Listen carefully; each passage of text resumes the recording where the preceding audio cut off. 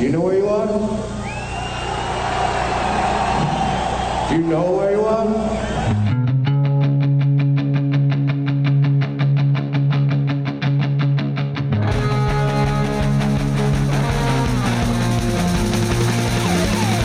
This is Appetite for Distortion.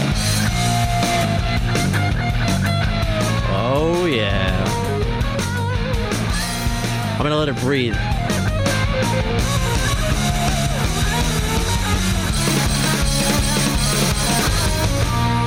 Oh, so cool. Mike Squires, thank you for our new theme song, Mike Squires from Loaded. Welcome to the podcast, Appetite for Distortion. My name is Brando, episode 56. Hard enough to believe Joe DiMaggio hit for 56 straight games, and I've gone 56 episodes about talking about Guns N' Roses. So maybe the streaks aren't comparable, but that's what I wanted to do in my own brain. So it is Brando. Coming up, we're going to be talking to Ernie C. from Body Count in just a few minutes. But first, I want to introduce my lovely co-host for this episode, Catherine Turman. How are you, my dear? I am well. Thank you for having me back, as it were. Yes, I know we've been getting new listeners. I mean, I'm not making this up. I get messages all the time from people like, hey, I just found you. I think someone found, like, on my Instagram commented, how did I just find out about this 55 episodes in? So there are new people. If you want to hear more about Catherine's story, she was our guest, episode 21. So long ago in your baseball illusion game of radio. Unbelievable. But Catherine, she's the producer for Nights with Alice Cooper, a syndicated show, of course, hosted by the legendary Alice Cooper, who was just in Jesus Christ Superstar. He was. Right? It was so cool to see him singing to John Legend. Well, actually kind of belittling and demeaning John Legend as Jesus. So that's always a fun way to spend an evening. I'm going to have to go back and watch it because I don't want to just watch the clips because I made the mistake and still am making the mistake of watching The Walking Dead instead because it's just, I don't know, that show has kind of jumped the zombie shark a little bit. But I'm sticking with it, so that was on at the same time. So I'm going to go back and watch it. But he got rave reviews. He did. I mean, it was pretty much typecasting because it was the same kind of sneering, snarling King Herod that character that Alice plays on stage. So it wasn't a stretch for him, but he was perfection. But to do a live play like that, I mean, I was nervous. But that's insane. Because, I mean, he's used, obviously, live performances. I mean, he's been doing, touring for God knows how many decades. But has he done plays before? I don't even know. Nothing like that, of course. But no, not that I can think of. And I didn't see what the audience was, the TV audience of millions. But, I mean, I think that would freak me out. You can't just cover it up and laugh it off. You're looking, there's 5 cameras around you, and it's live. Yeah. And just like us right here. Well, we're live to each other. Live enough for a podcast. I'm super nervous.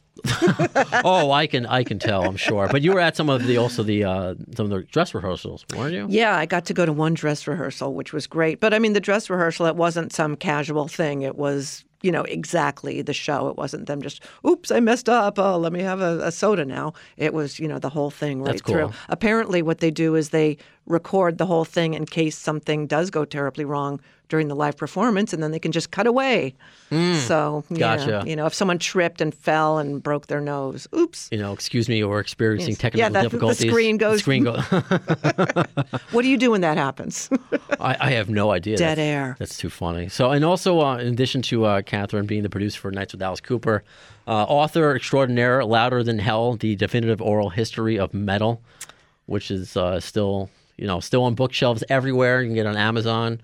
I mean, just some of the names who contributed, in case if you didn't hear 21, who are some of the names that you got? Well, when we started the book with my co-author, John Wiederhorn, they said, interview about 150 people.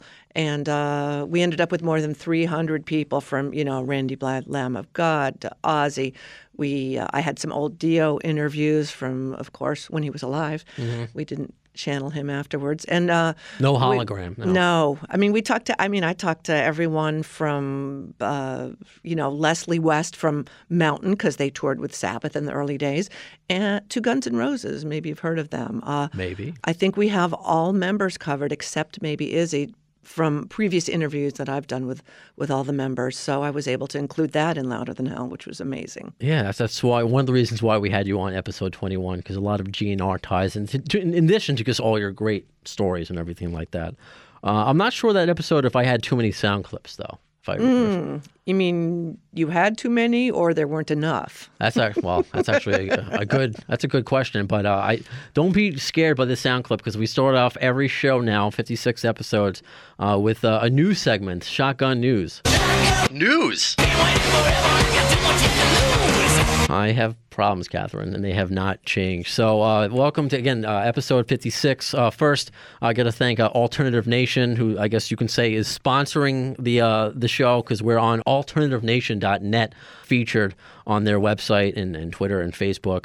And the last episode that we did with Jeff Rouse from Duff McKagan's Loaded, he wrote a really great article about Jeff, because Jeff was talking to us about an upcoming benefit. He has a Seattle Musicians benefit, all to benefit Mother Love Bone. So he's going to be contributing to that. And there was a really cool story about Jeff Ament from Pearl Jam giving Jeff, I guess too many Jeffs there, giving them his basses from that time in Mother Love Bone, which is pretty rad. Yeah, pretty rad. Wait, hold on. My sound. That's pretty radical. Radical. That's Duff, your friend Duff, and Raphael from the Ninja Turtles. So that's more sound. I knew that. I'll try to keep them at a minimum a little bit. So again, thanks to alternativenation.net. Also part of Shotgun News, and maybe you can contribute a little bit to this, Catherine, because I know you were at a very infamous Hollywood Vampires show. Yes. And I think we spoke about it on that episode when Joe Perry collapsed. Yeah, that was in Coney Island, and they did a meet and greet before the show, which is unusual. Usually it's afterwards. So I was chatting with Joe, 20 minutes before he passed out, and then, we kind of saw him go down behind the drums, and then people rushed to carry him off. So. Well, thankfully, I mean, it's obviously been a while since then, and he's healthy. He's going to be touring with them again. However, part of the news segment, Matt Sorum, not going to be touring, not going to be part of Hollywood Vampires, recently telling Loudwire, always going to credit people. Not everyone does that. That's we appreciate it, us journalists. So he told Loudwire that he felt he needs to go back to being in his own driver's seat. Saying that it was fun. He likes hanging out with those guys, and Alice Cooper is a hero of mine. So is Joe Perry, and he's known Johnny Depp since the 80s, so it was great to get back and talk and hang out with him. So he's a really great guy, super cool, intelligent. Well, he's just fluffing Depp. But that it was the point being I'd like to do that. You know what? If I had a hall pass, right. I honestly, Depp is my guy. Right. I'll admit that. But he goes on to say that it was a nice little memory, talk about the vampires, and a piece of my life, and that said Velvet Revolver was probably the highlight of his career, believe it or not. I mean, this is coming from the guy who's been in the Cult and Guns N' Roses, but Velvet was the highlight. That's interesting. I wonder. I only saw them. I saw them 2 or 3 times, and he was great in that band. I think he was. I should have gotten the entire quote in front of me, but it was more of like loose ends for him. Okay. I think that's what tied up, and it was kind of like its own entity because he joined Guns. It wasn't his band. This was his band. So it is interesting that he leaves the Vampires because they're going to be on tour again. I believe also they're going to be doing one of the festival dates. Hellfest, maybe? They're doing Hellfest in France. Yes. Which I would love to go to. Oh, but they're doing, when I guess it all ties together. Grass Pop? Yeah, Grass Pop, which is going to be with Body Count and Guns N' Roses. And we'll talk about that with Ernie C. coming up in just Why don't a few we minutes. go to that festival and broadcast live? If you can get that funded. Please, yes. All right, we'll do it from the back of someone's tour bus, and it'll be loud and noisy, but we'll do it. Hey, if you want to talk to Andy from United Stations, maybe we can do something.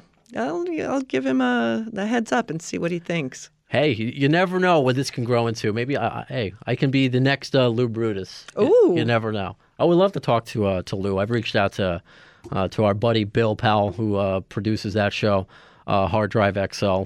And I'm glad, because that's one of the few shows that will play, radio shows syndicated, that will play new music and old school. So they'll play GNR, and they'll play the Pretty Reckless back-to-back, things like that. Exactly. So that's pretty great. So unless you have anything else to add to that, I think that does it for Shotgun News. News! And I believe right now we're getting a call from Ernie C., but the phone is shaking. I wonder if that means there's Wow, that's kind of strange. an earthquake. Huh. Yeah, we'll see. So on the phone with us right now, Ernie C., the legendary guitarist from Body Count. And before, you can say hello, first of all. Hello, first of all. Hi. So good. So I'm going to kind of counteract your humor with some humor of mine. I'm going to try to introduce you with this clip and hopefully introduce you better than Space Ghost, okay? Oh, my God. Smack him. One time. See? Mr. T and his friend Ernie aren't afraid of the ghost. Yeah, Moltar. It just wants to possess your soul. No! Peace. What ghost? His friend Ernie. I'm not going to say his friend Ernie. Do you remember that taping? I remember that quite well because it's done at the building here in Los Angeles that's now the CNN building. And it was upstairs from Priority Records, in the same building that Priority Records was in. So you went in there, there was a bunch of gangsters when you first walked in there. And so we did that. Actually, Space Ghost wasn't there. We just talked to this tennis ball that was floating around. A guy fed us questions, and we just answered the questions. So I remember that quite well. It was like, it was kind of cool. I remember that day quite well. Space Ghost isn't real? Oh, my God. Santa's not real? No. Believe it, I was expecting him to be real. I was in there going, where's Ghost at? They're like, oh, man, you know what? That's too Can't funny. make it, so, yeah. But unlike the tennis ball or Space Ghost, I mean, I'm not gonna. We're gonna focus, of course, on Body Count. We're gonna talk about Guns N' Roses, but I want to find more about Ernie Cunningham. But where are you calling? Cunningham. What? There's no H's. There's no H. You gotta look that name. I want Catherine to say it since I can't pronounce it. Ernie Cunningham. Cunnigan. Yes, there's no H's. That's the professionalism that I have. Otherwise, if he was Cunningham, he'd be on Happy Days. Yeah, and people used to call me that all the time, Mr. That's why I'm Mr. C. People still call me Mr. C. Oh my God, that's too funny. Tom Bosley is one of my favorite people. and also, go ahead. I was just going to say, do you remember those commercials? Hey, Culligan man. So yes, Culligan man. So yeah. Well, they might not know because that's the L.A. Water. Yes, person. Exactly. Water. But the cool people know. And also, if you're reading that bio right there, I didn't grow up in Compton, so let's. That I know. That I do know. Okay. Yeah. We didn't grow up in Compton. Yeah. I'm scared of Compton. You grew up in Detroit, right? My early life was in Detroit. I came out here when I was in the 7th grade. All right, so I'm not a complete idiot. No. Just partial.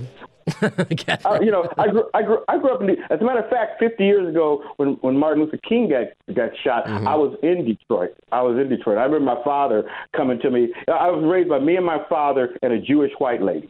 Well, of course she was white, but she was a Jewish lady. She lived in the same house with us. So, was it like, what was her relation? Because I would freak out if I found out Ernie C. is partially Jewish. No. She was just my father knew her, and she had a house, and we rented some space from her in the house. Okay. And what interesting was, it was in Detroit during the 60s. It was high. Racism was at all-time high, and she would, this Jewish lady would take me to Boy Scouts.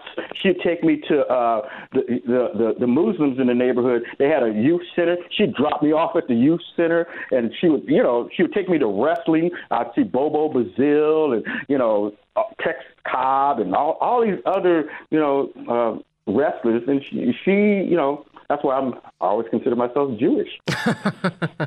I love it. And then when I was young, I was about 8, 9 years old. Her relatives would come. All her Jewish relatives would come over, and she when I was very young, she just make this popcorn that was so good, and she would tell me, "Do not tell them that I cooked this in bacon grease." I couldn't figure that out.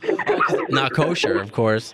Yeah, she would just tell me over and over, "Don't go in there and say she cooked it," because they were just eating it like it was going out of style. She said, "Don't tell them that they cooked it in bacon grease."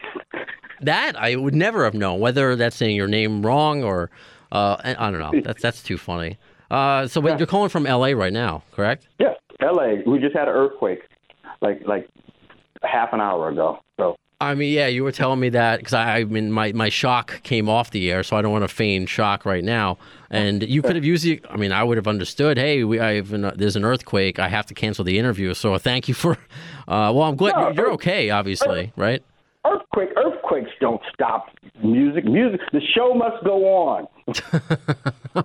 Well, I appreciate it, but where in LA, like, with you, like, in New York, we don't feel earthquakes, so I've never experienced one. You know, because you're just laughing it off, and me and my Jewish small little body, I'm freaking out. Oh my God, earthquake! And I was telling you, just because we're having snow in April, I'm freaking out. So an earthquake, I don't know how I would handle it.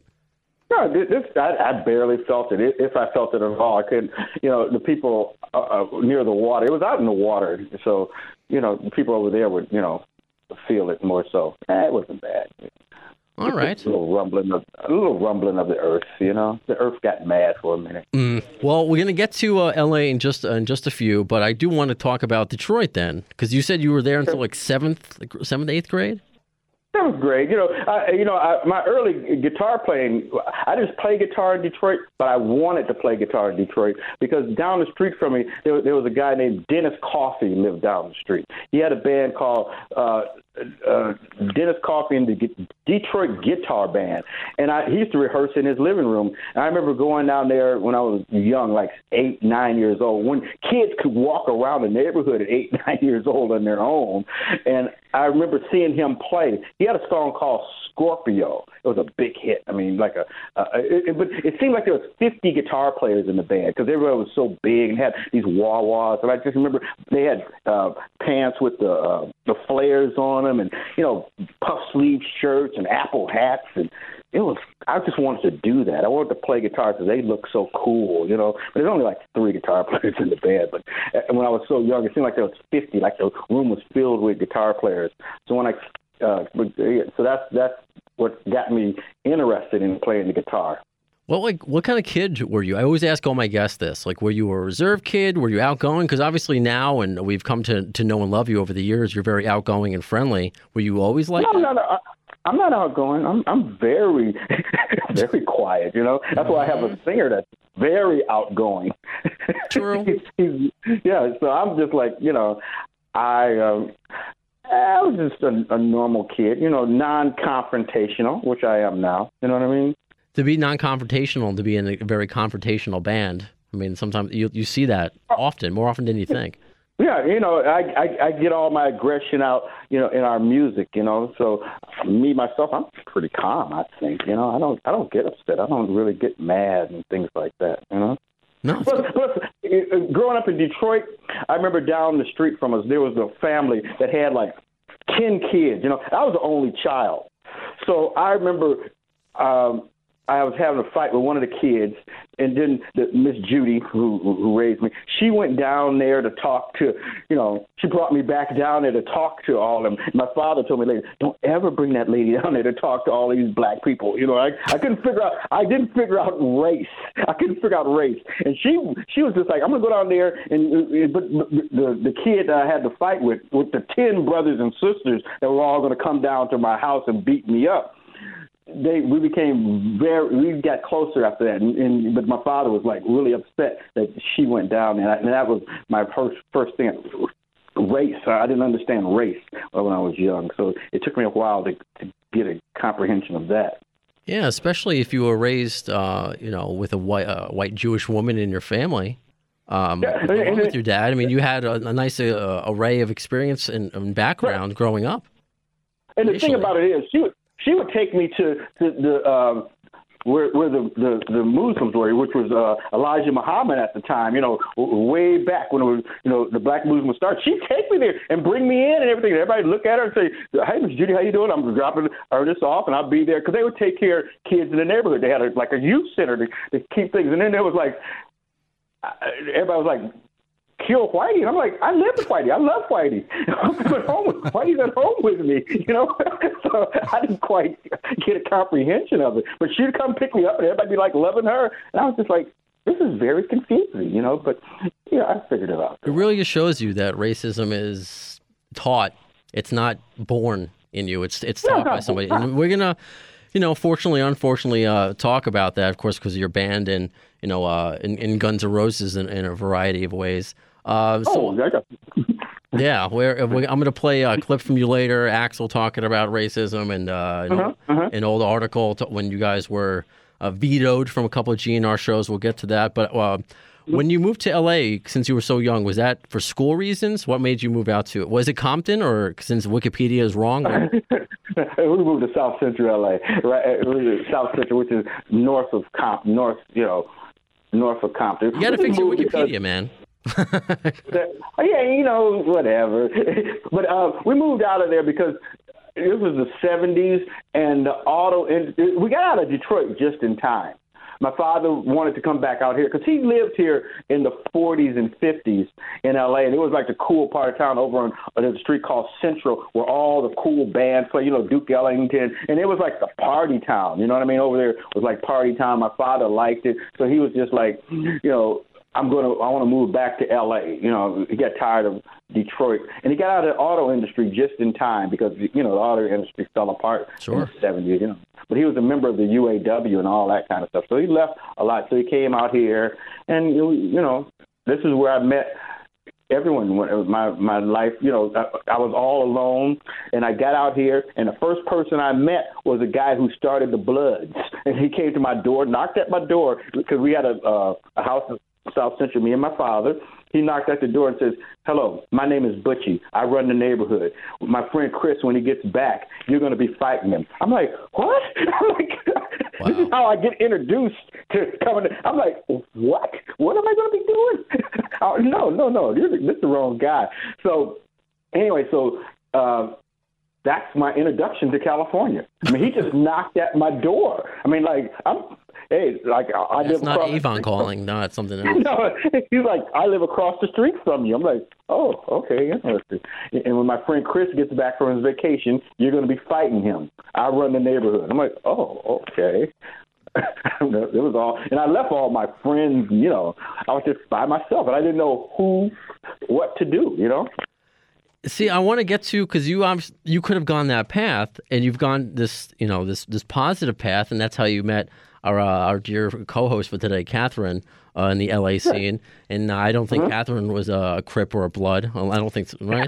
No, I was not jumped into a gang, or I didn't have to fight Chris or Butchie. So I don't know. I don't know how you avoided that living there. I mean, and I what happened was I went for a walk to the market, and I met this guy.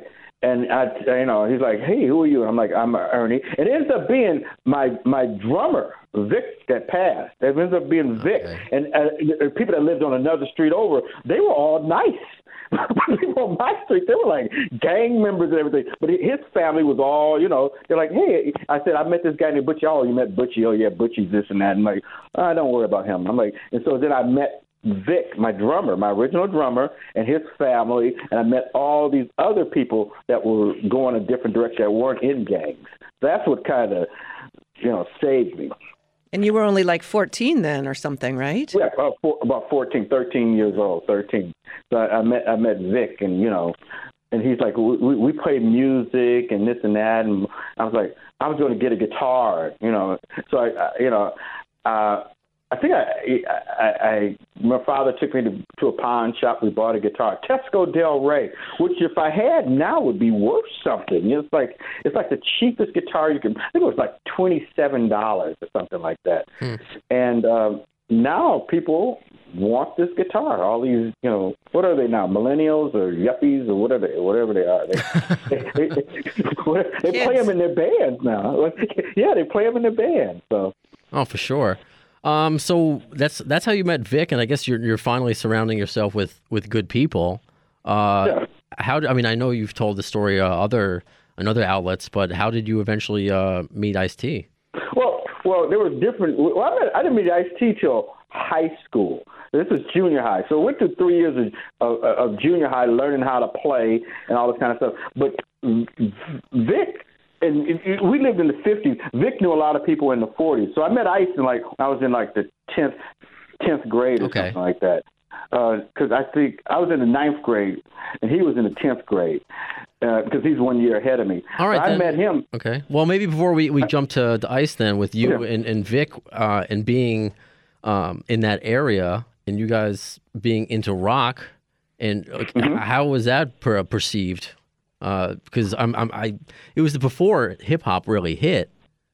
Well, right? I only got into rock because a friend of mine that used to listen to me play. 'Cause I used to practice on the porch, all the time. But Butchie became my friend. The gangster Butchie. Let me just, I used to practice all the time on the porch, and he used to walk across and say, "Ernie, you're gonna be something, and this and that." He actually kept me from beating me up. He said, "I like you. You're not." After a while, he was like, he knew I didn't want to be in the gang. He's like, "You just play the guitar." And he would, when I went to junior high school, people would, mess with me. He's like, "You just keep on walking, Ernie. Let me deal with this guy." He would take care of me from all my life. I mean, he died at 19. He was driving a car at 14 with a shotgun in the front seat at 14. So he was on a fast path to die, just from the way he grew up. And if you didn't have that guitar, I mean, you could have easily been on that path as well. Yeah, but I used to practice guitar all day long on the porch, and he would come across and I learned the songs that he liked. And he's like, "Play Jungle Boogie." I'm like, "I play Jungle Boogie." "Play Let's Get It On." I play Let's Get It On. Play, I play all the songs he liked. Play "Come and Get Your Love" by Redbone.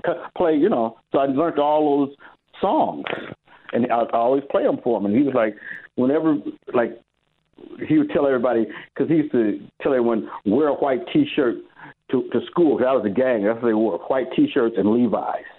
He says, "Ernie, you don't have to wear it." I'm like, "Okay."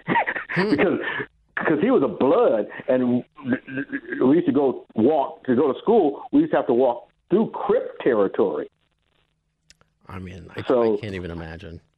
He used to make everybody wear this outfit to walk through Crip territory.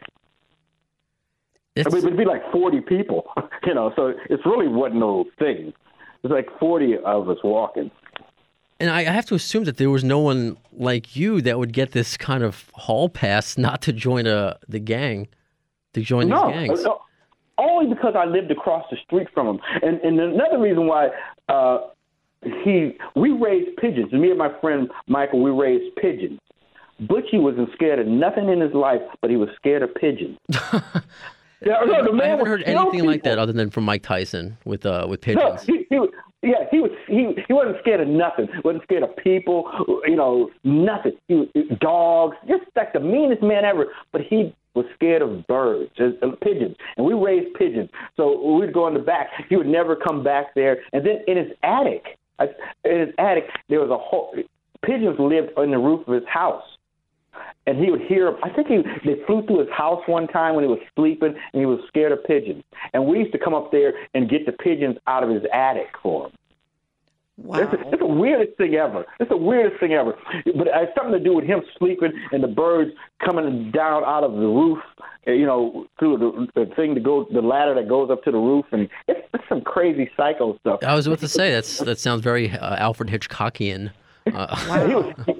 He was scared to death of pigeons. The man that would take a shotgun and kill people was scared of birds. And when we would have our birds fly around, you clap your hands, make the birds do flips and things like that. They were trained. He was like, "Those are birds flying around. Are they coming back?" I'm like, "Yeah, they're gonna be back in a little while." He would just, "I'll talk to you later. I'll see you later." Maybe he knew you were the bird guy too. You were Birdman before Birdman. That's what he was afraid. It's the funniest thing in the world. Once I thought about it when I got older, I'm like, why was he afraid of pigeons? Anyway, so that's the weirdest thing ever. Well, I have to imagine, was Ice-T afraid of anything when you first met him then? Let's just skip forward to high school. So I met Ice in high school. Ice was a break dancer. He used to. Well, first of all, they were doing all kind of crimes. Him and their friends. They were doing all kind of. My drummer Vic, he was a criminal, and Ice, they were kind of criminals, and different crews knew each other. And Ice, they started break dancing. Break dancing was kind of a thing where you'd have competitions. It was like because we were in a movie called Electric Boogaloo, which is like breakdancing as competitions where you go up to somebody and they have the hat on, you flip their hat off, and you do a move. You know, they do it now, but right back then, it was instead of using guns, they really, you know, it was real gangsters in like you got served kind of thing. Yeah, exactly. You know, and my Shawnee Sean, who's in my band, he used to dance with a guy, Michael, who's what's Michael's name? Michael is an actor. He was in I can't think of Michael's name. I can't think of Michael's name. What movie was he in? With Robert De Niro.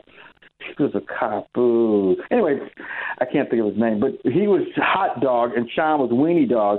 Everybody had their own cliques of dances, and I used to back up I had a little band.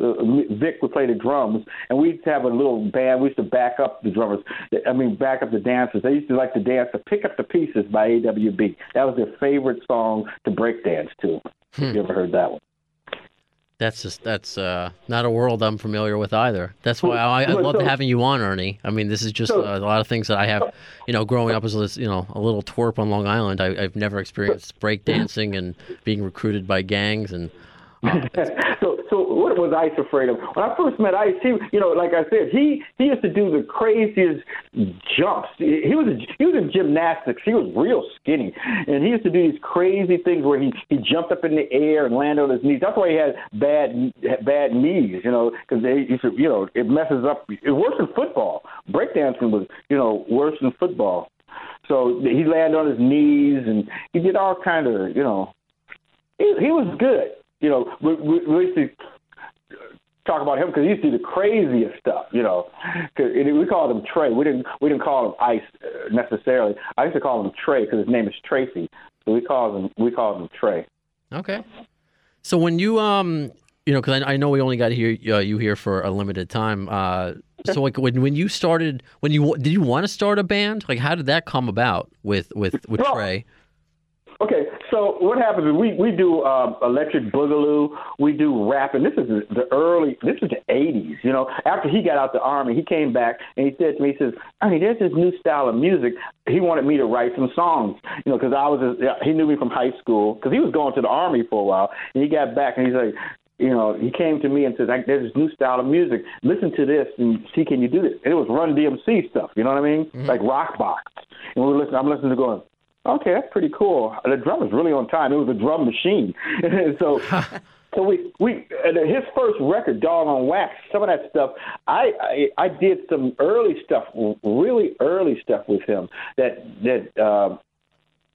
you know, we were just experimenting because I really didn't know what it was. I thought it needed more instruments. You know, musicians, when you come from being a musician, it's like it needs more. And like the scratching, you know, you needed more. Now I consider DJs musicians because I've listened to them, what they do. It takes time and practice and things like that. So we did that, and then he went to New York for a while, and then he came back and says, "I got a record deal." I'm like, "Oh, okay, cool." And he says, we did his first record, and then he's like. You start your band. So I started a band with Vic and, you know. Is that what you wanted? Is that what you wanted? Were you just happy playing the guitar, or was it always your goal to be like, hey, I want to be in a band and I want to make this my career? You know, did you have vision that young? No. He gave me some money. He said, do some demos of stuff with you singing and this and that. First we were auditioning singers, and that didn't go too well. Because then I always have an argument about the BRC, because I went to the BRC with the Black Rock Coalition, you know. Okay. And I went to them to kind of help out, you know. And that goes back to my childhood about not putting race on anything. But I went to the BRC because and they were treating me worse than anyone. So I went to them, and I'm like, I did a demo with like 3 songs that ended on the first record, and And Ice, we had this little band. D-Rock was my friend. He came in, the original guitar player. He was my friend, and he came in and played. Then we had Moose. Moose was Vic's friend, and we got the band together. And then on the first gigs that we did here in L.A., Catherine, you know this place called Mancini's? You ever heard of this? Yeah, in the Valley, right? Was it? Yeah, we did our first show there at Mancini's, and I was the singer.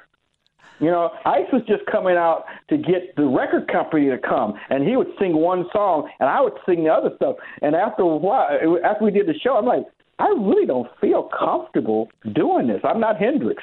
I just want to play guitar. And he says, okay, let me sing a little more. And so he learned the songs. And then the second show that we did at the Coconut Teaser, Hot Rod show. Oh, yes. You know, we did Hot Rod show. He sang, and then no, we did it the second show at Raji's. Wow, and that was a legendary dive, really more punk rock than anything there. Yeah, we did it at Raji's. So we went there, and then the band started getting some following around town, you know. And then we did a show at what's the name of the place? The Coconut Teaser. And then Seymour Stein flew out because, you know, we were shopping around trying to get a deal for the band. So Seymour flew out from New York, and Seymour came through the thing and says, I like your band. All he's ever said to me all my life is, I like your band. You're going to be very successful. And then that's all I heard from Seymour. And then the next day, 2 days later, we had a check for $75,000. Wow. So then I said to me, he says, no, it wasn't wow. He says, welcome to the music business. He says, how much money do you owe me? He says, here's some paper. Let's figure it out. So and he says, give your guys about $3,000, $4,000 a piece and this and that. And I'm like, after I figured out how much money he owed me from helping me out and demos and guitars, and I owed him like $45,000. Like paid the band. And after I got through, I had like $2,000 left out of $75,000. That's welcome to the music business. But that's so amazing how much Ice supported you and helped you. I mean, there was no guarantee that you would be successful, but obviously you were. But Ice believed in you at the beginning. It sounded like he wanted you to kind of start your own band to be the singer, and it turned out you weren't comfortable with that. But it sounded like he was super supportive and wanted you to succeed. And the thing about it was that made the band better because I'm heavy metal. This heavy metal stuff, that's me. He's more punk rock. True. My first record sounds punk rock because I have some friends that listen to my record and say that's a punk record. I was trying to make a metal record, but the band. When we did our first record, the band wasn't good enough to do a metal record. Metal bands are really good and they're real precise. Sure. Punk bands. Here's my musician opinion. Punk bands are a little looser. You know what I mean? Absolutely. I wanted to be like Led Zeppelin. But the thing about it was we did 7 shows in L.A. and then the next thing we know, we're playing Lollapalooza. So we got thrown out there really fast. After we finished Lollapalooza, we did 14 shows, and we're getting ready to start recording the record. You were thrown into the fire right away. Wow. Were you able to have time to process any of this? No, that's why it went really fast. So the catch about it is, I always say, people are like, your band's really good. When we played Lollapalooza, we only played for 15 minutes. We only knew 8 songs or something like that total. 8 songs we knew. We played 5 of them or 4 of them in 15 minutes. So the band is really, people were like, this band is great because we played for 15 minutes. It was the right amount of time for that new band to play. To keep them wanting for more. people to just, yeah. And so when our record came out, it did very well just because of playing that little amount of time. What year was that Lollapalooza show? 91. Okay. So I have to ask, Ernie, like you, I am an only child, so I didn't have the older brother to turn me on to metal. Who turned you on to metal? Did your dad listen to it? I mean, No. My dad listened to, my dad had me listening to Duke Ellington and stuff like that. He loved saxophone, and that's what I know from him. But a friend of mine in the neighborhood, he came back from the Army, and he heard me playing on the porch. And he says, you ever heard of Jimmy Page? I'm like, who? No. He's like, he went and got all his cassette tapes and gave me Rush, Jimmy Page, Deep Purple, Ronnie Montrose. He gave me all these cassettes. He gave me like 50 cassettes. He says, listen to this. And that's how I got into metal. Nice. Yeah, I don't even know. For me, by the time I was in 11th and 12th grade, I was driving to the Troubadour to see Wasp and Quiet Riot and stuff just because, it was close by to me, and, that's just happened into it. And then later on, when I used to go from South Central, I used to go up to those clubs too, and I saw Van Halen at the Starwood, and remember the Starwood right there? Oh yeah, Santa Monica Boulevard. That was legendary and apparently run by a gangster guy. Oh, that makes sense. Yes. I think he might still be in jail, in fact. Yeah, I used to go to Starwood right there on Crescent Heights in Santa Monica. Wow. Yeah, I only made it there a few times because that must have closed by the mid-'80s, maybe, I think. Yeah, cause I was good at early 80s, But what about... Matter of fact, might be the 70s. I went there in the 70s. Well, I think that's also where the early Motley Crue, like when it was London and Snow and Nikki Sixx and all those bands played there. I know London, yeah. Yeah. I remember that band. Do you remember the first show you saw? The first metal show you saw? Oh, the first good metal show I saw? Whatever you want to answer. Yeah, first, yeah. I saw Bon Jovi. Bon That got me Jovi's not excited. metal, but I Bon guess... Jovi. Yeah, I consider it metal. I consider that metal, Maybe, sure, early. Matter of fact, my bass player is Richie's guitar tech. Oh, okay. And Richie has a body count shirt and jacket and shirt and everything he wears and hats and stuff now. I just thought that was kind of funny, That's too funny. So, to go back, so you're in 1991, you're playing Lollapalooza. Lollapalooza. And we got on Lollapalooza. Here's an interesting story. We got on Lollapalooza because Perry was putting it together, and we did a song with Perry back in '88 called Nigga Whitey, which is written by Sly Stone. I used to live with Sly Stone. He lived in a house with me in Pacific Palisades, with me and my kids and everything like that. And Sly went to rehab, and I was a messenger delivering packages to a place, and I saw Perry Farrell talking to someone, and I kind of listened to the conversation. He's like, I'm trying to, do this song, Nigga Whitey, and I'm trying to get, blah, blah, blah. I said, I know Sly. I was just out the blue in the office, Littman Kahane, which is like a big management firm. I said, I know Sly Stone. They're like, what? Who are you? I'm like, I'm the messenger delivering packages here. I know Sly Stone. And they talked to Sly, and they set it all up. They were going to record the song. And I called up Sly the day he was supposed to do it, and they're like, he left. He's in rehab. I'm like, what? And so I'm sitting in the studio with the cameras and everybody, and they're like, where's Sly? I'm like, oh, he can't be here. But do you know Ice-T? Like, yeah, we love Ice-T. I said, Ice maybe can do this. So I called up Ice. Ice was recording Back on the Block with Quincy Jones, like a quarter of a mile away. So I said, Ice, can you get over here and do this? And he really didn't know who Perry was. So he came here. We went through the song, Don't Call Me Nigga, Whitey, Don't Call Me Whitey, Nigga, blah, blah, blah, blah, blah. And we recorded that for The Gift, for the movie that his wife was doing called The Gift. Okay. And so we did that. And so when Perry got ready to do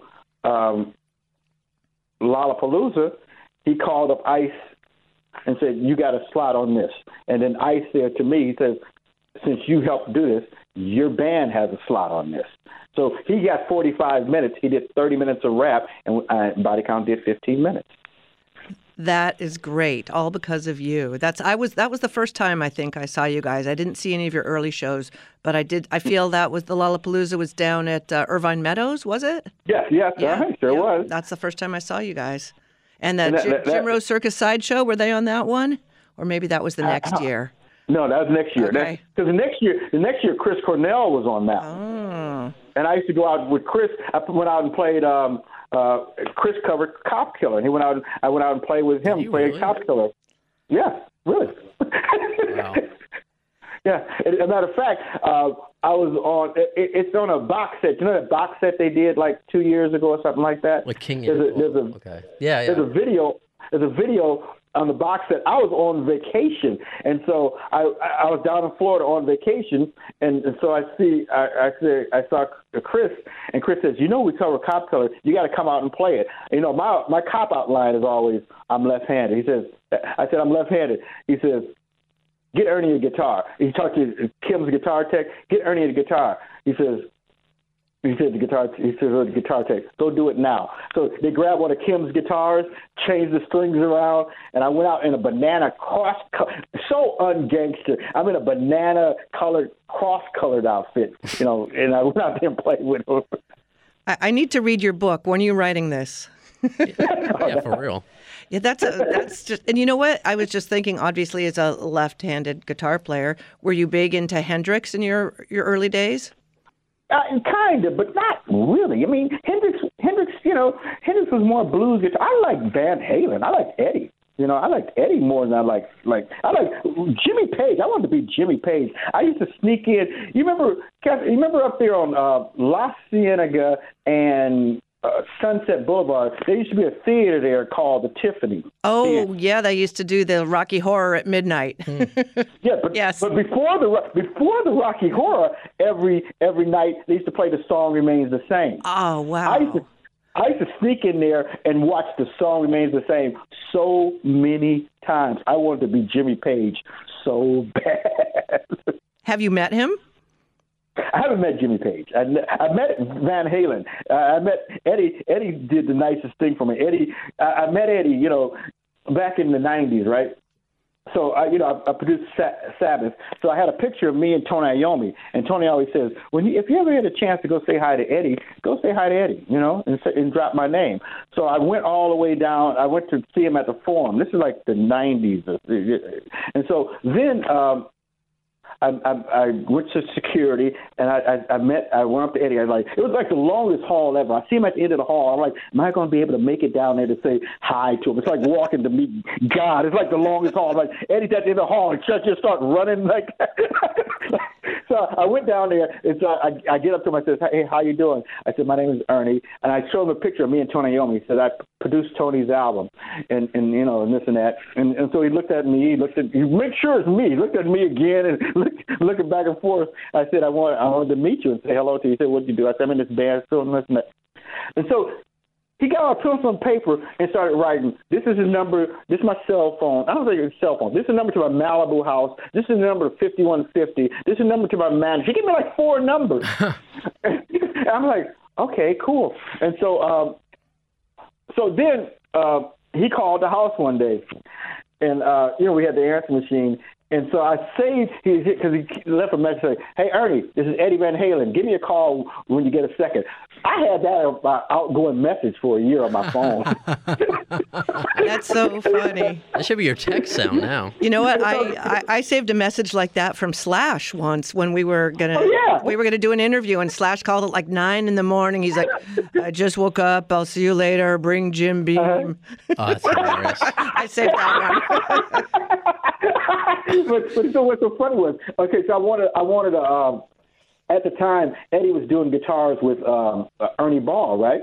And they wouldn't make me a guitar left-handed, right? And so I said, Eddie, I wanted one of your guitars. He said, what's the problem? I said, I'm left-handed. He said, really? They wouldn't make you a guitar? He said, they made one for John McEnroe. They're going to make one for you. So he called him up.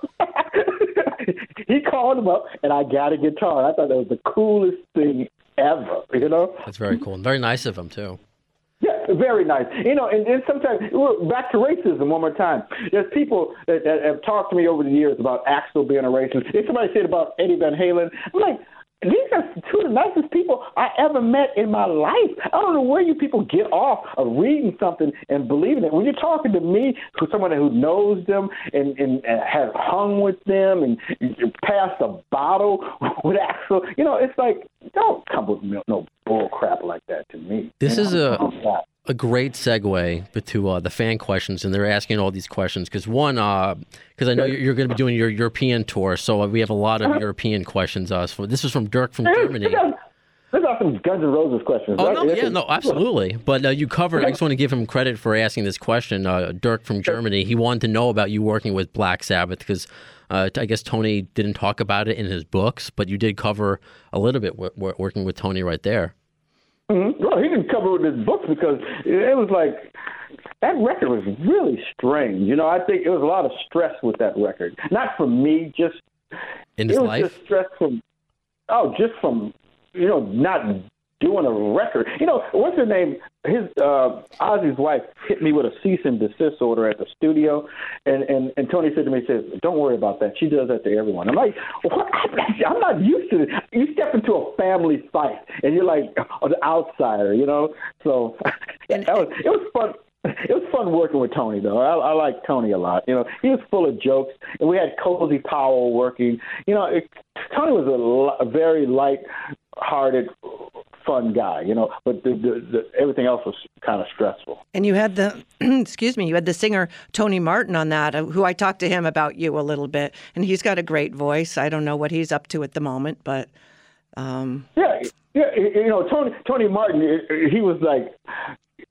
Tony would always get him to perform better. Said Ronnie used to do it like this. Dio used to do it like this, and he would talk about Ozzy used to do it like that. And Tony would be like, "Let me go back in there and do one more take." Oh, man. But Tony knew how to fire him up. But the record, that record produced itself. Because Tony knew what he wanted. He just kind of like me, non-confrontational, and doesn't want to produce the band and tell everybody what to do, because I used to produce body count records myself until later on when it got it's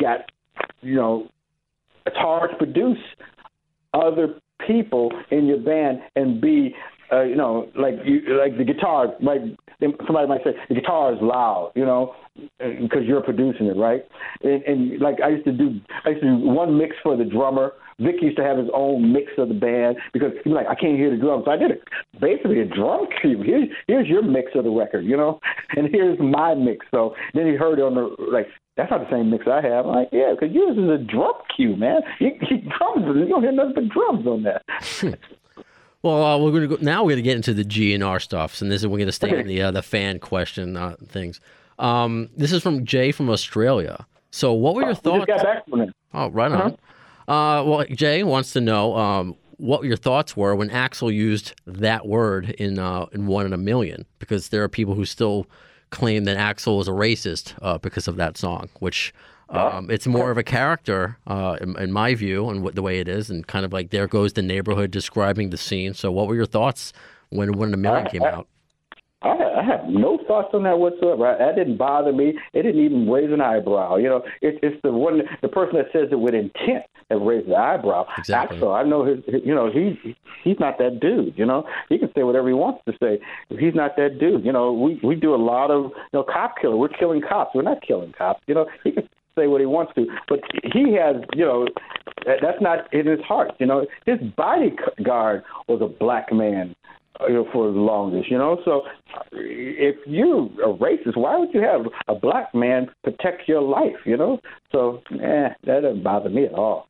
Right on. And so I guess this kind of segues into another question. I'm going to set it up with a clip. And this is from Sohrab Brownstone, which I'm sure is not his real last name. I believe it's from Germany, and I know you're going to be doing a few dates there as well, as I mentioned. So this was a rant Axl did. It's only 30 seconds. In 1993, and he was referring to James from Metallica. All right? Oh, yeah. I watched a man named James prove that, since I'm supposed to be the rock racist, because I used the word once, I watched a man show me that he was a motherfucking racist. Had a real big problem with Ice-T and any black man in actually, rap is really terrible and black bands and I can't handle that out there. I watched them be really shitty to black people that work with us. That wasn't very enjoyable. So that was a show in 93, and I also was sent by a fan. I also want to give everyone credit. This is from Dominic, also from Australia. I don't know, a lot of German and Australian fans this episode. This was in the LA Times, and it was talking about when you guys were vetoed. That's what it says. Ice-T is vetoed from 2 gun shows because of the controversy. And Axel's comment on it was saying that it was shallow-minded, saying that when you guys were dropped, both Ice and myself are tired of the racial crap. This was our chance to play together and show people that we're about artistic expression, not violence or prejudice. It comes down to this freedom of speech is okay as long as it doesn't piss off some public official. So what happened with the Metallica, Guns N' Roses body count shows? Well, there's a lot of drinking and cocaine around, anything can happen. So Hetfield, during that time, James was doing a lot of, things he shouldn't. But, that was they wanted us off a couple of shows. We got off a couple of shows. They put Motorhead on. But the thing about it was, we got on that show because of Duff. Duff was my dear friend, and he says, "What is your band doing? The next couple of weeks?" I said, "Nothing. We're just kind of sitting around." And he says, "You want to play some shows with us?" I'm like, "Okay, cool," because they kicked Faith No More off the show or something like that. Okay. And so. We went there to Kansas City. We played, a bunch of shows with them. But, I saw Hetfield, like a couple of years ago. We played with them over in Europe, and he invited us on the stage. Before, during that time right there, he wouldn't say nothing. He'd just keep on walking. He wouldn't hang out. He hung out with us. He quit drinking. He's sober. So, I just have to let that part go. You know what I mean? I don't. Sure. I just, that was that time, and during that time he was, he's grown up, he's matured, and his heart's a lot better now. So. I got you. It's a long time ago. That's why, of course, I had to establish. That rant is from 1993. The article's from 1992. But the thing about racism and things like that is people can have a tendency to get worse.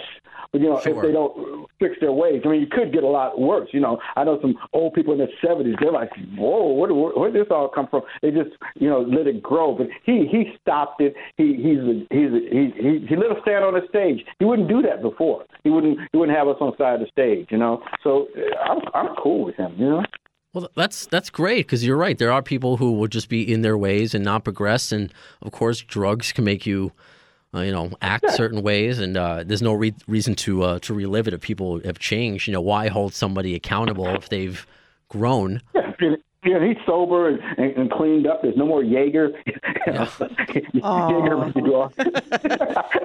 Jaeger used to sponsor everyone. I had T-shirts and fanny packs and hats, and the Jaeger girls were everywhere. I went on a tour of the factory.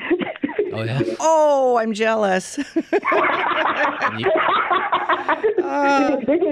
gave me a big circular bottle of Jaeger, and then my guitar tech, he carried it all through Europe for like a month. And then on the way home at the airport, I'm like, what's that? Because he had it wrapped in all kind of stuff. I said, what's that brown stuff following you? My bottle of Jaeger got broke. Oh, no. Heartbreak. Yeah, heartbreak. It was. Oh. You have another question? Oh, yeah. This is a more positive one. This is from Johan from Sweden. You're going to be in Sweden soon. The Swedish Rock Festival. Yeah, absolutely. There's a couple festivals you're going to be doing. I'm definitely going to promote those. The Grass Pop, right? Am I pronouncing that right? Uh-huh. And of course, your Bloodlust European tour. We're going to, of course, I'll mention those at the end, but I get to... As a matter of fact, we're playing Guns N' Roses in one of them. They're playing on Thursday. We're playing on Sundays. I think that's Grass Pop. Yeah. Yeah. I want these festivals. Why don't we have these festivals here in America? I mean, Iron Maiden, Ozzy, Priest, Megadeth. Yeah. It's unbelievable. America sucks. Yeah. we got Coachella. Yeah, with the bands nobody's ever heard of ever. Nobody's heard of, except their manager. But Johan from Sweden, he wants to know about being Duff's best man at his wedding. Oh, you know what? I was not Duff's. Okay, first of all, we got to go back. This is not his wife. No, not Susan. We love Susan. I love Susan. When I met Susan, I knew she was the right person for him. This is a wedding before that. His second wife, Linda, my daughter, who's 35, 34 now, was a flower girl. I wasn't the best man, but I was there. His brother was the best man.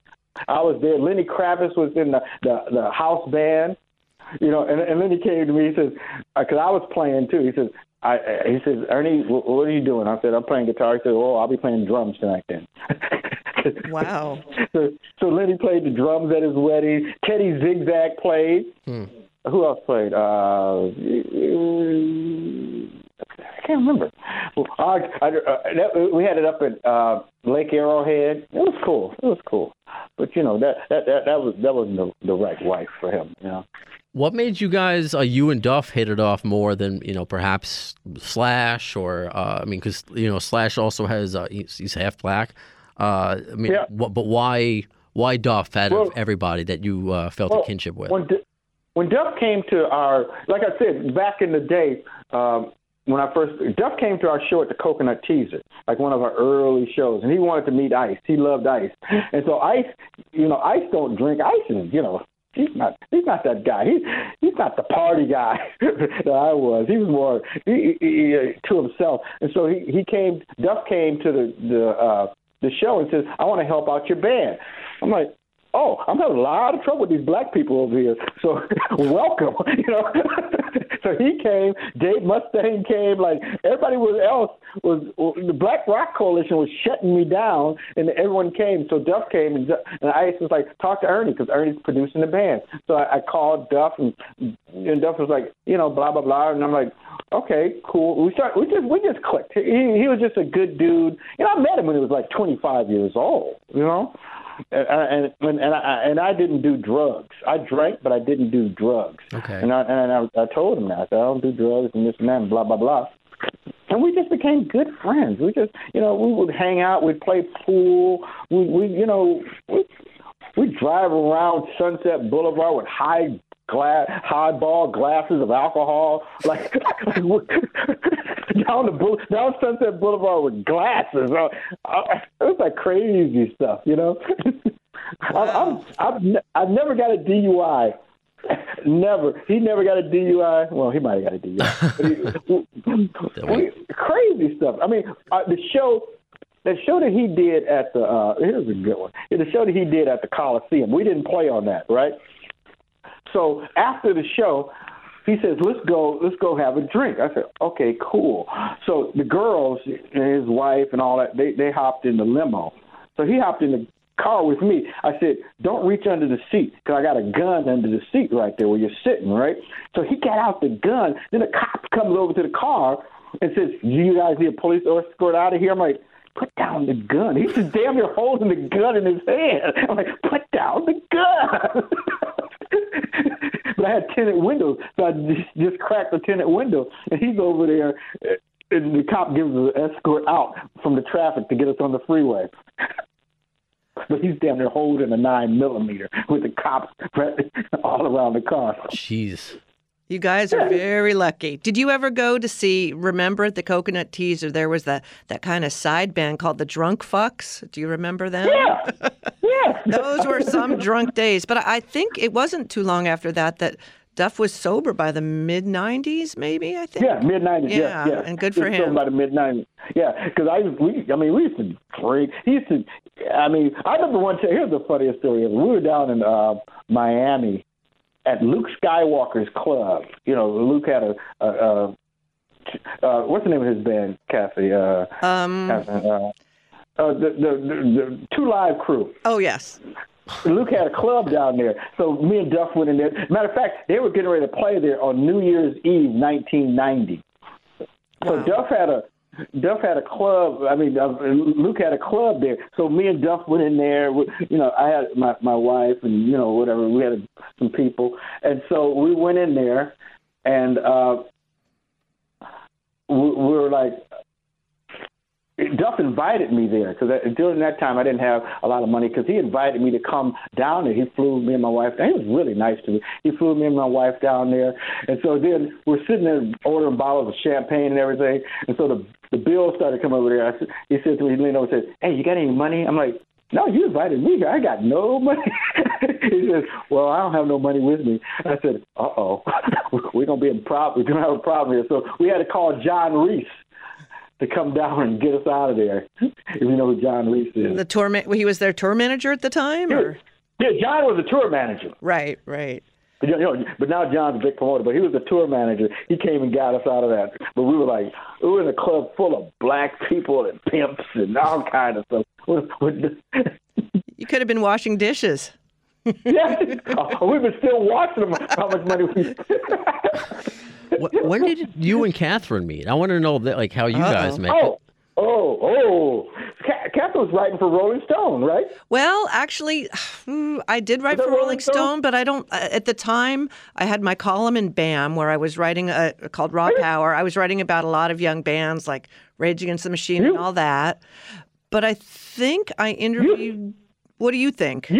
You were the first girl on the bus. I know that much. First girl on the bus. Okay. Well, here's first girl on the bus. Because everybody went by and give us that blink on the eye, like, no, she's a writer. Like, well, no. Here's my memory of it. There was a paper in L.A. that I wrote for, and they wanted to do a story, and I got sent on the road with you guys in Florida. Yeah. And I think I rode on the bus. What I remember. You rode on the bus. What I remember most. I mean, everyone was so sweet to me.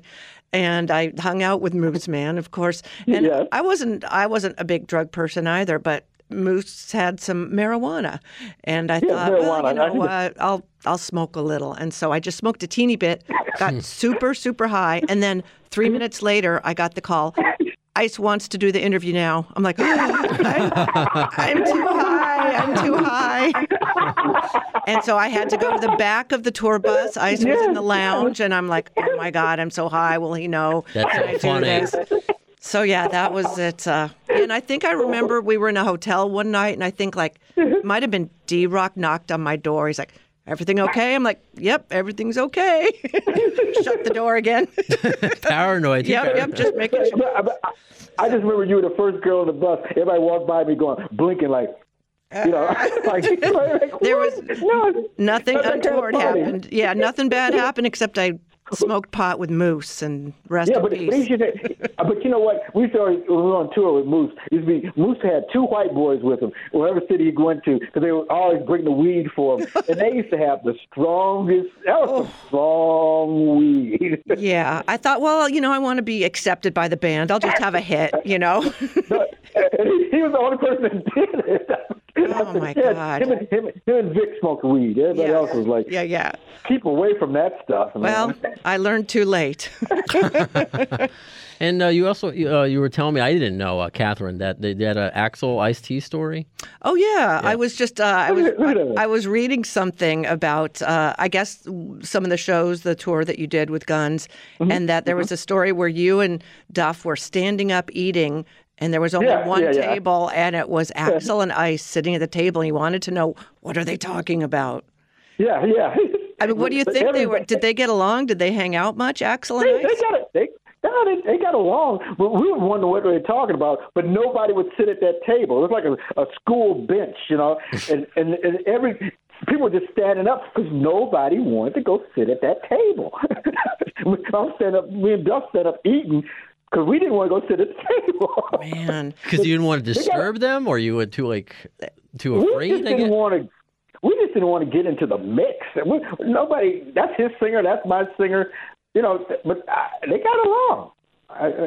They got along. Did you ever know, or did you toured with them after Izzy had left the band, right? After Izzy. Yeah. I didn't know Izzy, I toured with Use Your Illusion. Right. Was that Gilby? Gilby. That was Gilby. Who's another super nice guy, right? Yeah, Gilby's super nice. Gilby's super nice. Any fun memories from that? Because obviously, I mean, we talked about the maybe not so fond memories of that tour, but anything specific, positive from that tour? Everything. Everything. The thing about young people have to understand about touring with Guns N' Roses, when you're a band, we were a new band, you really can't tour like that and expect to make money. People are like, oh, you made so much money. No, because, they might play on Friday, Saturday, and maybe a Monday. And then those other 4 days during the week, you got to float your band. So we're paying everybody we're only working 3 days a week, and we're paying everybody, for all that extra time. So it was a good experience, to do that, but it's not a money-making proposition. You got to get on this Lifetime. You got to get on that tour since that's a money-making machine. Yeah, for them. The opening band still has to float. If they're doing 3 shows a week or 4 shows a week, you still have to float your band for the other 2 or 3 days. You still have to pay your techs, pay for hotels, pay for buses, pay all these per diems. You might have to pay a day off. You might have to pay $20,000 to be off. You might have to pay $60,000 a week just to be off. I'm curious, when you were back on that Guns tour in '92, did you ever jam with them, or did Ice and Axl ever sing together, even in sound check? Nope, because no one did sound check. Everybody was too drunk and high to make sound check. Oh my God! I mean, because Axl was such a big NWA fan too, but you never know if there might have been like a talk of collaboration. Maybe that was the secret meeting him and Ice were having. If you look on Guns N' Roses video, "Estranged," sure, and you look on what's another one? The one that they're all in the camera, they're zooming in and out. Oh, like Garden of Eden. Garden of Eden. Yeah, he has body count hats on in those videos. Oh, that's right. That is absolutely right. Yeah. He has body count hats on in those. No, we never did do that because it's just, it was just too complicated, Could you imagine, Catherine, you were going to ask something? No, I was just going to ask, I know since you and Duff have been such long friends, have you guys ever done anything together? I thought that you had. We started. We did some for ESPN, some kind of thing for one of their things a long time ago, and it's like sometimes we tried. We were going to start a record company before. We met with Peter Paterno back in the day, and we were going to do that. But we've just been friends. We just never got into the business part of it. I was going to get him to play on this last record. I'll probably get him to play on this next record, just so I'll have it, have him on the record, Right. I mean, I love the Body Count version of Institutionalized. What Guns N' Roses song would you cover in Body Count, if you could? I don't. We wanted to do Welcome to the Jungle years ago, and Axl was going to sing the hook. I don't know what happened. Sometimes things, I don't know what happened. We were going to do that, and he was going to sing the hook. I really don't know what happened. I don't know. What song I would like to do, during that time when we were going to Cop Killer and all that kind of stuff, we were on the road with them, as a matter of fact, when a lot of stuff was going down. Axl started playing They're Out to Get Me for Body Count. He would tell Slash, go get your guitar, let's play this for Body Count. And he always played They're Out to Get Me. So I'd cover that song. Yeah, I can totally see after Ice-T singing that and you rocking it. Oh, that would be sick, Body Count covering Out to Get Me. That would be absolutely sick. Yeah. Matter of fact, I'm going to call Ice and tell him that. Yes, you heard it here first. Absolutely. Yeah, I'll text him and tell him that later. I got to talk to him today anyway. I'll talk to him, yeah. Could you imagine, flash forwarding to today that, you and touring with Duff and, you were involved in his prior wedding, that you would be on the same festival in 2018? Like, the fact that maybe that you both are alive could be a surprise, let alone still touring and playing? We just did it one day at a time. I even more so, that's even greater. His daughter is opening up for them. Yeah, the Pink Slips.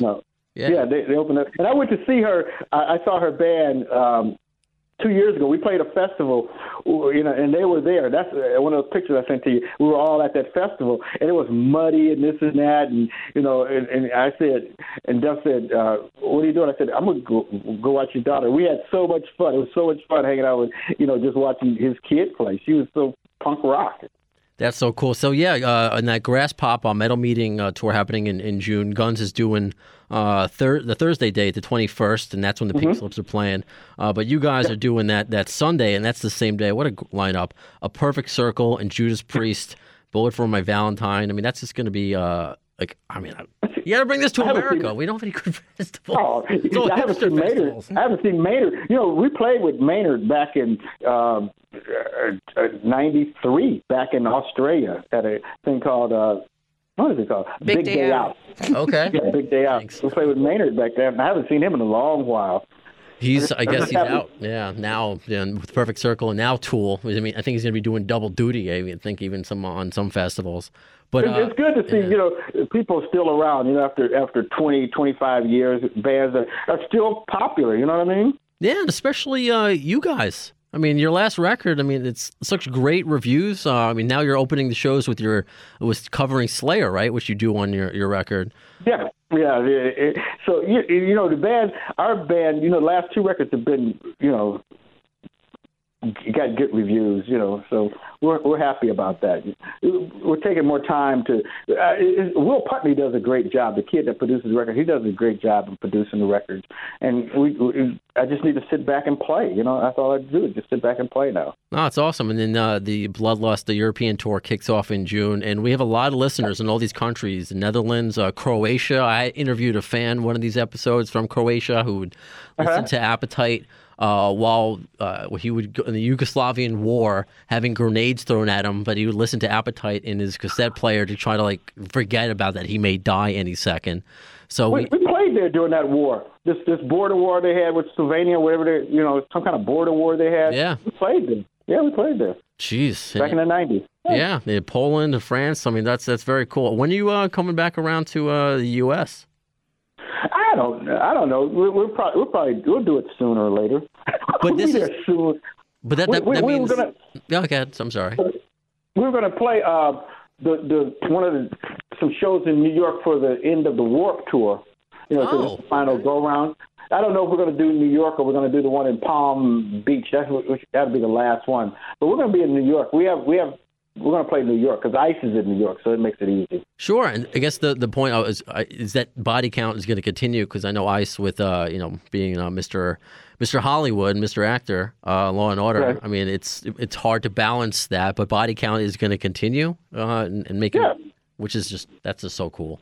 That you guys. We're going to start on a new record in September or something like that. Awesome. I mean, this record sold records. I mean, it's something hard to do now. This record actually sold records. So we're going to do another record. Good. I can't wait. And cool. Yeah, if and when you do come to New York, I would love to have you in studio. We're here in Tribeca, same building as Q104 here in iHeartRadio. So I would love to meet you, Ernie Cunningham. I saw Ernie. I saw Ernie last time he was here. Cunningham, right? Cunningham. I said it right. Yeah. See, there was.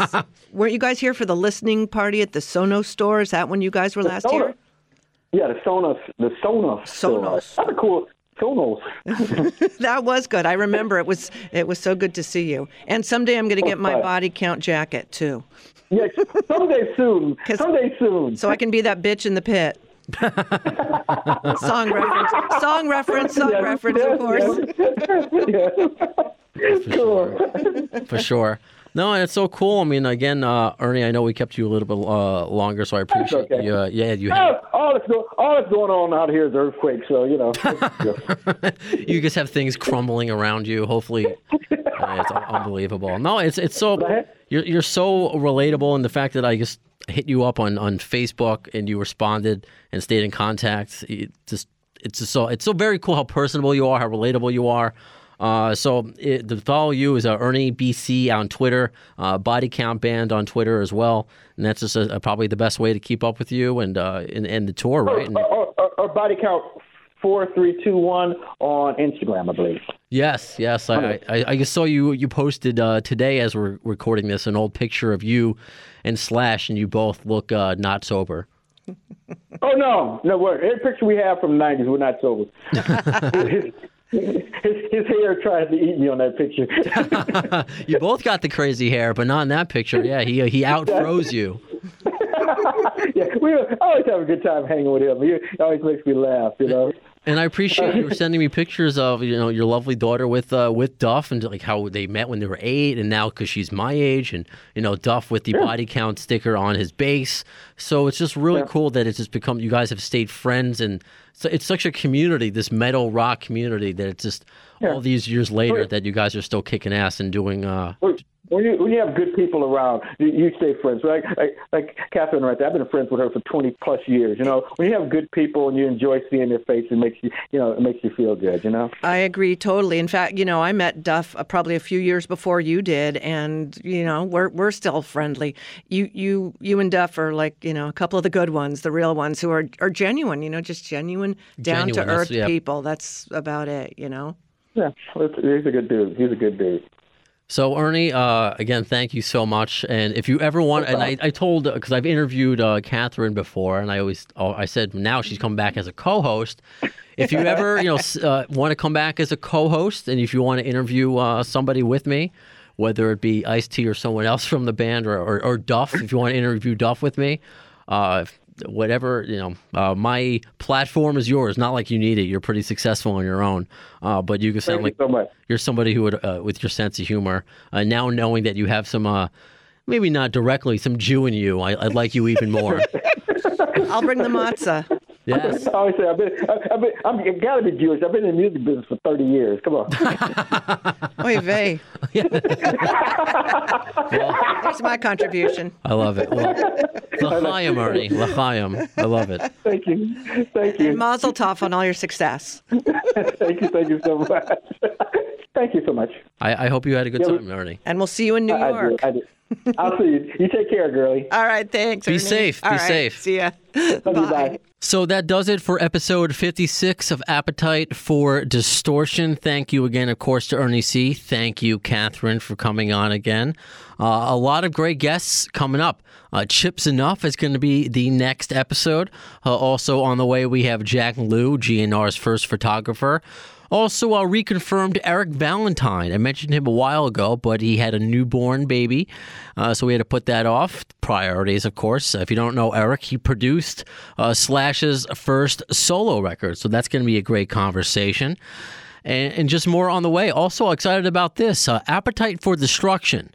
Not the GNR, their debut record, but the band. The tribute band. I've seen them. I saw them way back when, and they're still touring, still doing things, and they're going to be doing some shows up by me. I should say, I don't know, up, down, whatever. Doesn't we're heard everywhere, so it doesn't matter.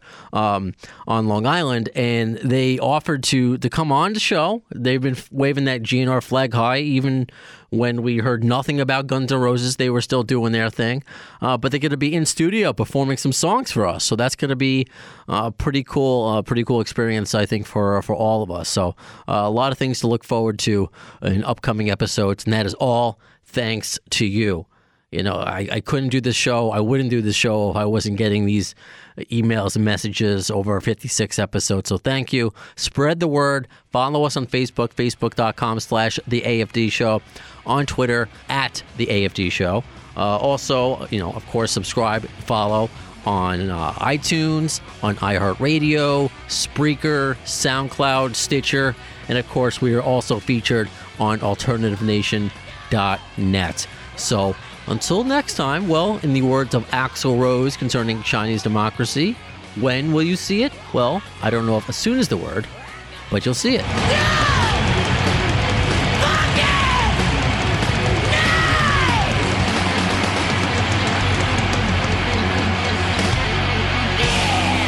Thanks to the lame ass security, I'm going home.